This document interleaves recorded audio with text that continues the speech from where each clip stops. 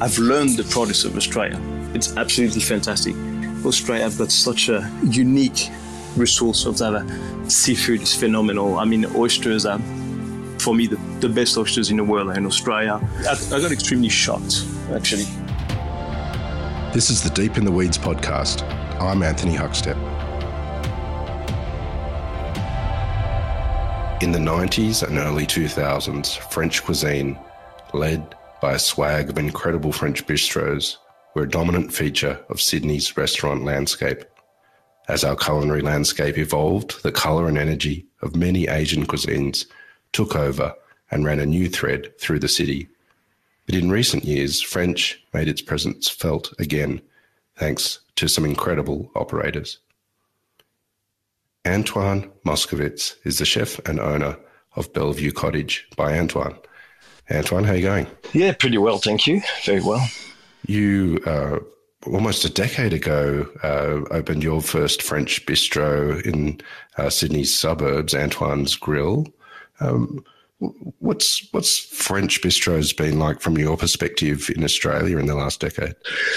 Look, I think French bistro is a little bit more sophisticated than what it used to be. But it's still, it's, reflecting like, simple food, French classic. And, I think the involvement with the US has been pretty phenomenal. But when I first opened, I think I was really going back to the basic, and I think quickly we had to really sort of step up, considering the crazy food of Sydney. A couple of years into that restaurant, you were voted as one of the best French restaurants in Sydney. What was that like at the time? And tell us a bit about what you were doing at the restaurant, which made it so special. Oh, look, I think we were just really sort of pushing hard, being, away from all the hip happening in Sydney, away from the CBD and Surrey Hills. And we were really had to push hard to, some people were questioning me as well. Why are you in Concord? Why are you so far from everyone? And I think just that already gave me that motivation to really sort of push and, show that we can, we can try to even on that, those location, like there's people actually enjoying, really top food. And it was great. It was a great reward. It was absolutely fantastic. You're originally from Paris. Take us back to your youth. What was food like for you as a kid? Look, food for us, for my family, was the only way to connect. So that was really the only thing that we would do with the family. We're not going to, football or share any other thing. It was really like a ritual every Sunday or every second Sunday. So, so classic Sunday with the dishes of the family is, and definitely was, the lamb was king. So it was, a couple of leg of lamb, a couple of leg shoulder of lamb. All the garnishes was really all beans, from green beans to white beans, cooked in different way, different style.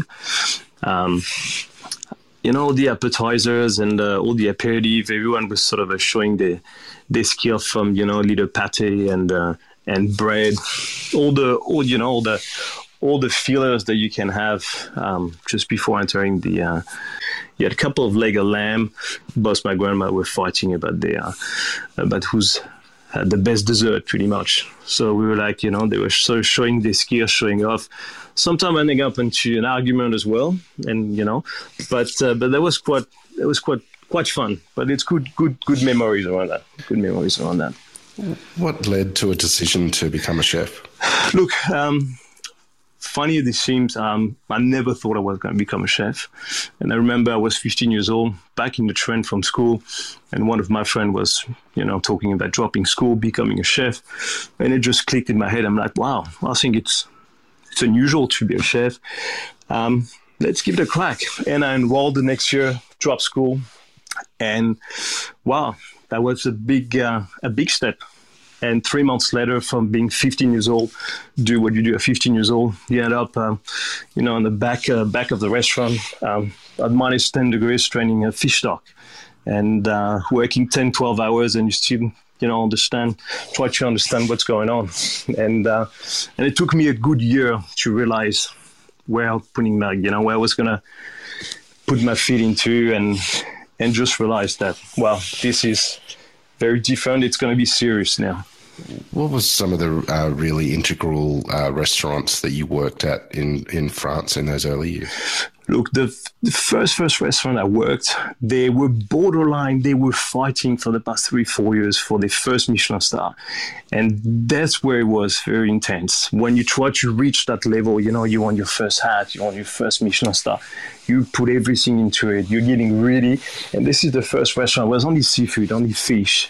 And that was quite fantastic. So the first restaurant where I spent 2-3 years, I was working in the same time I was a dreamer, like everyone, dreaming of, wow, I want to experience the Michelin star restaurant. So I was working extra on a Saturday evening and a Saturday during the day, actually, into a restaurant called Jacques Cagnat in the 7th quarter of Paris. So he had these 2 Michelin stars for a long, long time. And for me, there was like, in the movie Ratatouille, you go in and everyone's dressed in all the white. It's completely strict. You go section, chef de partie, pastry chef, and it was just absolutely phenomenal.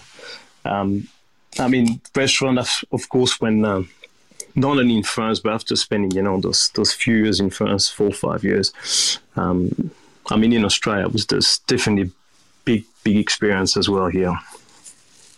So I just traveled. I went back to Australia, where I spent a few years, and went back to Paris, and definitely spending time at the Plaza Athénée with Alain Ducasse was, again, a different world. Well, tell us a bit about what it was like working with Alain Ducasse and how different that kitchen was. Yeah, look, you're jumping into a world of extremely strict, politically organized. It's a tough environment. You enjoy it. It's very unique, in the way where everything just goes in place at the same place. Every dish is calculated mathematically. It has to be a copy of everything that you do. It needs to be perfect, and you have people to make sure that everything is perfect. And that was, it's intense, but in the same time, it's very interesting. What did you take away from your experience working there? Look, I took away that I think it's I think I took away that, look, spend some time in those places, but not too long.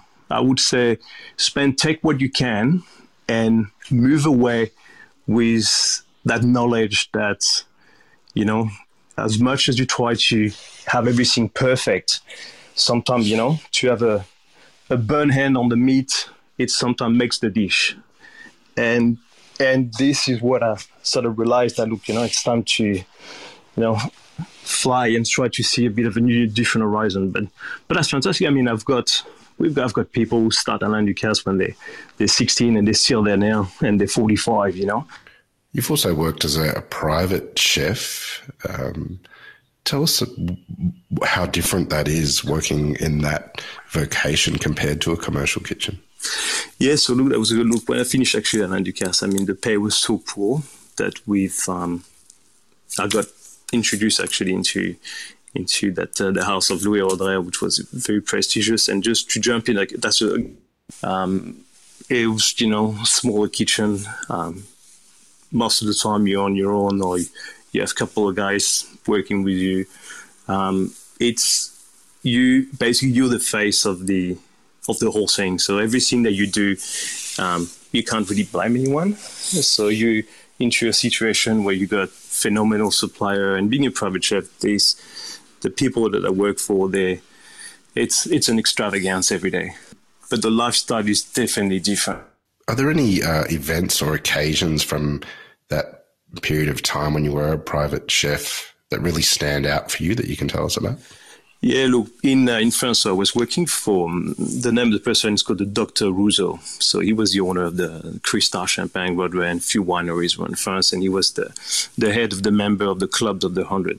So the Club of the 100, very, very fortunate people, rich people in Europe, and they meet every Thursday, either in Maxime or I mean, am I still there? Or sorry, got like here's some echoes. So those guys used to meet every Thursday into a really either at Maxime or La Tour d'Argent and all those restaurants. They were actually discussing the Michelin star. They were discussing who's going to be next on the list, putting a bit of pressure on the Michelin, and that was fantastic because we used to host those events at the Club of the 100 once a year, and it was fantastic, absolutely fantastic.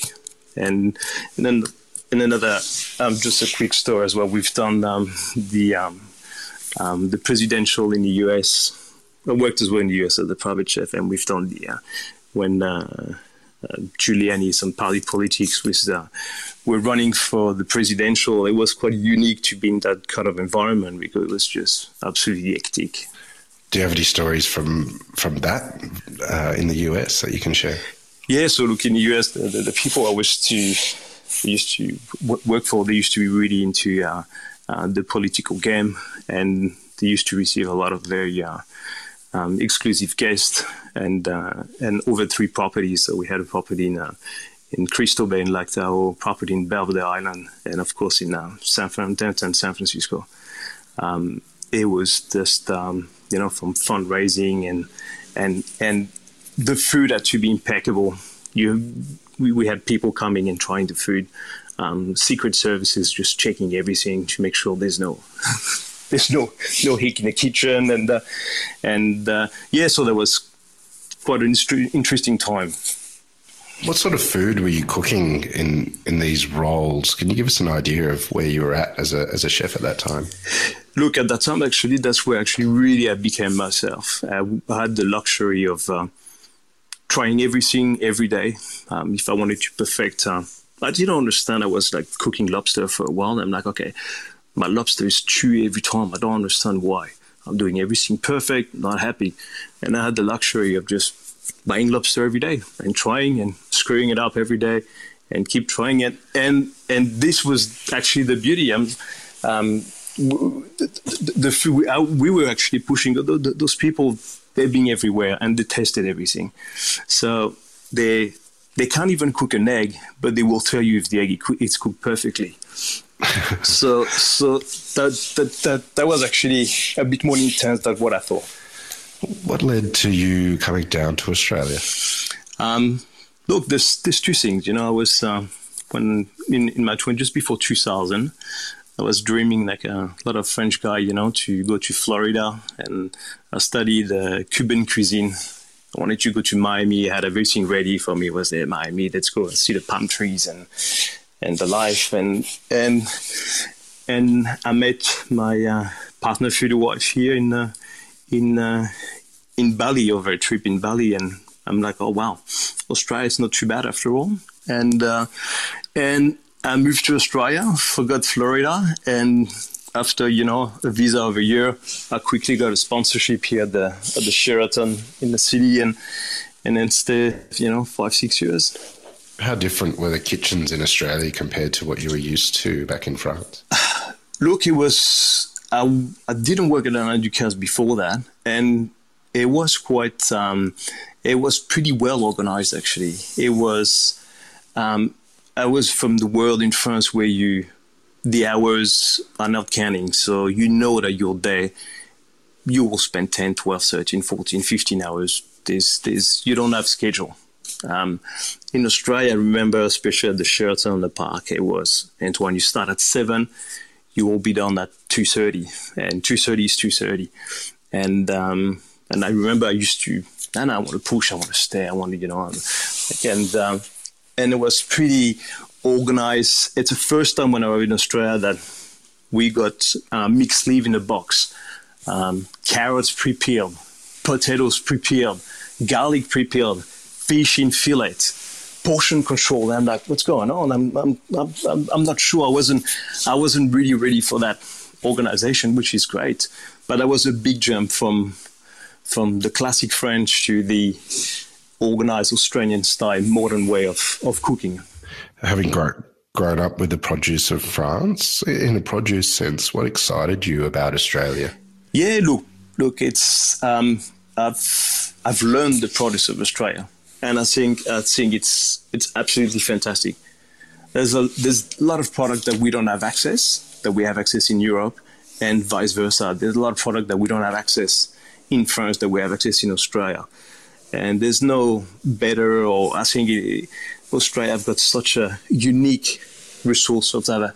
Seafood is phenomenal. I mean, oysters are, for me, the best oysters in the world are in Australia. And it's, I got extremely shocked, actually. Before you opened your own restaurant, you worked in a couple of venues in Sydney. Tell us about those kitchens and what it was like for you working in Sydney. Look, best experience I ever had in my life was with Luc Mangan at Salt in 2000, which was the peak of Salt Restaurant. And I absolutely love it. And this was really, in my career, I never worked with such a best team. Luc was fantastic. I was with, I think Morgan McGlone was there. Mark Holm was there. So many young guys, absolutely loved it. Everyone was so dedicated to what they were doing. Everyone was trying everyone's food. It was so creative. It was, for me, this was the best 2 years actually of my career was at Salt. Absolutely loved it. Absolutely loved it. It won many accolades in its time. What was so special about it? It was just the place to be. It was just, the cooking was so modern, cutting edge. It was, I loved it. The whole restaurant, the stuff on the floor, the dress code, absolutely loved it. The small martini bar that we had, where we had a special, martini degustation was done extremely well. Degustation for fixed bar at the back was fantastic. Absolutely. So I love those flavors as well. Luc was really using this, like Vietnamese mint with scallops and ducks. It was just really, really clever. I think it was one of the first using all the Indian spices as well into that French, Japanese cooking. Absolutely loved it. Absolutely phenomenal. In 2012, you opened your first French bistro, which we talked about at the top of the show. But tell us about the creation of Antoine's Grill and why you settled on Concord and what it was like trying to build such a great restaurant in the suburbs. Look, I was, as a dreamer, I was looking for a restaurant in the city, in the CBD, and we looked, and the business partner that I had at the time, we looked extremely hard. We looked for months, and nothing was available unless you were, rent was astronomical. And we looked. I walked the street of Sydney many, many days just to look for the right venue, and we couldn't find anything. And we almost gave up. And living at Concord at the time, I came across that little busy street of Majors Bay Road, which is, cafes and chicken shop, a very suburban style street. And I came across that tiny hidden spot, and I thought, look, you know what? Let's give it a crack here and let's see what, let's sort of practice here. And God, that was the ride. From being a chef to a business owner, this was the big slap. This was, oh my God. Tell us about what some of the challenges were in the early days of transferring from just being a chef to business owner as well. This is, like I said, it's not only a slap, but the ride has begun. I wasn't ready. Exactly what I have to, when you have your first kid, doesn't matter how many books you read, how many classes you do, anything, you are absolutely never ready until it comes to life. And the restaurant, I absolutely had no clue. From spending 12 or 13 hours creating dishes, perfecting dishes, and the sous vide, and phalanges, baby herbs, and all that, to suddenly being on charge and responsible for the living of 4 or 5 staff in the kitchen, 4 or 5 staff on the floor, the wine, the knowledge, the computer, the system. It absolutely went crazy. So forget about the cooking. You have to read. It was just, look, it was madness. I'm not going to lie. It was just really, it was absolutely, so this was definitely a big ride. Well, it really became a hub of the community and became known as one of Sydney's best French restaurants.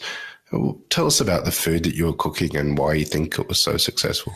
Look, first, when we first began, we thought, let's have a bit of an American twist and do a bit of a barbecue and these. So the first menu was actually, when I look at the first menu in the first few weeks, it was extremely, extremely basic because I had absolutely no time to focus on the food. Everything was just chewing up my time. So we were really simple and straightforward, and slowly, everything sort of went into place. And we're starting to develop the food around that sort of concept. We really had a big part of perfecting meat and the grill side. And that's what really, I think, we're taking people around this area and and in that suburb, because you could have, a bit of a fancy French, a bit of a bistro, but in the same time you could have your nice steak. And I just wanted to make sure it's not becoming an occasional restaurant, but really a restaurant that you can come back 1, 2, 3 times a week. And we had such a huge response from the local in Concord. How have you seen Australian food, the Australian food scene change since you've been here? Funny thing, it's in the past 10 years, it's been really going up and up and up and up, and always that strong Asian influence. I mean, all that, that barbecue and smokehouse. And I mean, that, with very big pleasure the past 2-3 years, really, I think Sydney found its own identity. I think before it was really looking at what's going on in America, what's the latest trend here and there. And certainly you can see the same business, the same model in Australia. And now Australia really have that identity of what makes Australia cooking, and I think it's recognized everywhere in the world. I mean, there's always those big restaurants doing phenomenal food, and even small bistros and cafe now. I mean, you can get some phenomenal brunch in Sydney. It's well done to all those people, all the hard work, because it's fantastic. With all these great restaurants that have emerged, well, how do you see a good night in a restaurant for you? The funny thing, when you go to, a 2-hat and a 3-hat, the hardest thing is you have so much expectation. You expect so much, not only because you know you're going to pay, you're just winning. There's so much pressure from the guy to the hat and you expect always more. And sometimes, I love getting surprised. And when you go to a little bit more humble restaurant, even a hat restaurant who's pushing hard for a second hat, or a cafe who's really trying to push to be into the restaurant and getting surprised by that some new dishes and new flavor, it's really exciting. I mean, the past 2-3 years, you can see there's some Afghanistan twists, some Afghan twists, some in modernized Indian, and when restaurant appears, you have some chef introducing that into really fine dining kind of scene, and I think it's great. These days you have Bellevue Cottage by Antoine. It's a stunning old building. Tell us a bit about the site and what you're doing there. So the site has been a bit of a journey. We were I was looking for a new site, moved from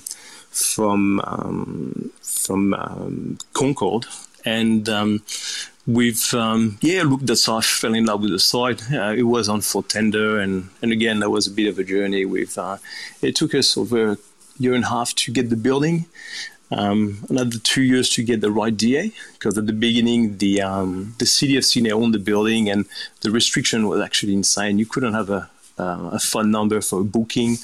You had to close at 3 p.m. No liquor license. 30 people max. It was crazy. It was such a tease to have that phenomenal place on the water, one of the best locations in Sydney, and so much restriction. I mean, the first time we had, I think, nearly 80 opposition letter from the local against our DA, and now we've got hundreds of letters for us. So we've turned the whole situation. All those people are now regulars, and they're actually supporting us even now through COVID.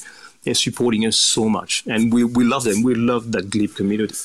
What sort of food are you cooking there these days? Okay, so these days, I'm not going to talk about before COVID. These days, we first time never thought I was going to do a set menu. We've got a set menu, and I went extremely lean. We've got 3 starter, 4 main course, 3 desserts, and we try to rotate the menu as much as we can. But that's it. It's a very straightforward. We had to really readjust the whole business model since the first lockdown, I think 15 months ago, and really turn the whole business. What sort of impact has the last year and a half had on you? Look, with my business partner, we call it the COVID blessing for us. We actually got blessed by that situation because I was starting to go mad with dreaming of, those hat restaurant, and our menu was insane. We had 5-6 starters and really proposing a lot of a high quality, and my food costing was terrible. The staff costing was terrible. We were 40% staff. And we were actually hitting the wall. And the COVID just gave us the chance to swim or die. And we decided to swim. We reshaped everything. We just simply have a formula for the business now. We've opened a cafe just on the bay, which is doing absolutely fantastic. The takeaway line is just picked up as well magically, and we've done that set menu. We preserved the stuff, and we just really we're actually blissful of that because we were not going to be we were being out. We were being definitely closed by now. Food has always been an important part of your life, but what does it mean to you, and what do you love about what you do? Look, what I love about what I do now, I actually switched now for the past couple of years from still being a chef, but also now you're more like a business owner after opening 2, 3, 4 restaurants. You really step into a different world where you really understand that it's a business decision. It's a business first, and the business is unfortunately to make money. So the food, I've got fantastic people working with me. We're trying to really follow our guideline in terms of, of costing and try to, when you cook beef, you stay away from the eye fillet, all those luxury cut, and really try to really get into something where we can survive, and it's fantastic where we can come out with, great creativity on those type of food. Well, Antoine, it's great to hear a success coming out of COVID and difficult times. It's been great to have you on Deep in the Weeds today to hear your story. Please keep in touch, and we'll catch up again soon. Fantastic. Thank you very much. This is the Deep in the Weeds podcast. I'm Anthony Huckstep. Stay tuned as we take a deep dive into the lives of the incredible people who ply their trade in the food and hospitality sector. Special thanks to executive producer Rob Locke for making this all happen. Follow us on Instagram at Deep in the Weeds Podcast, or email us at podcast@deepintheweeds.com.au. Stay safe and be well.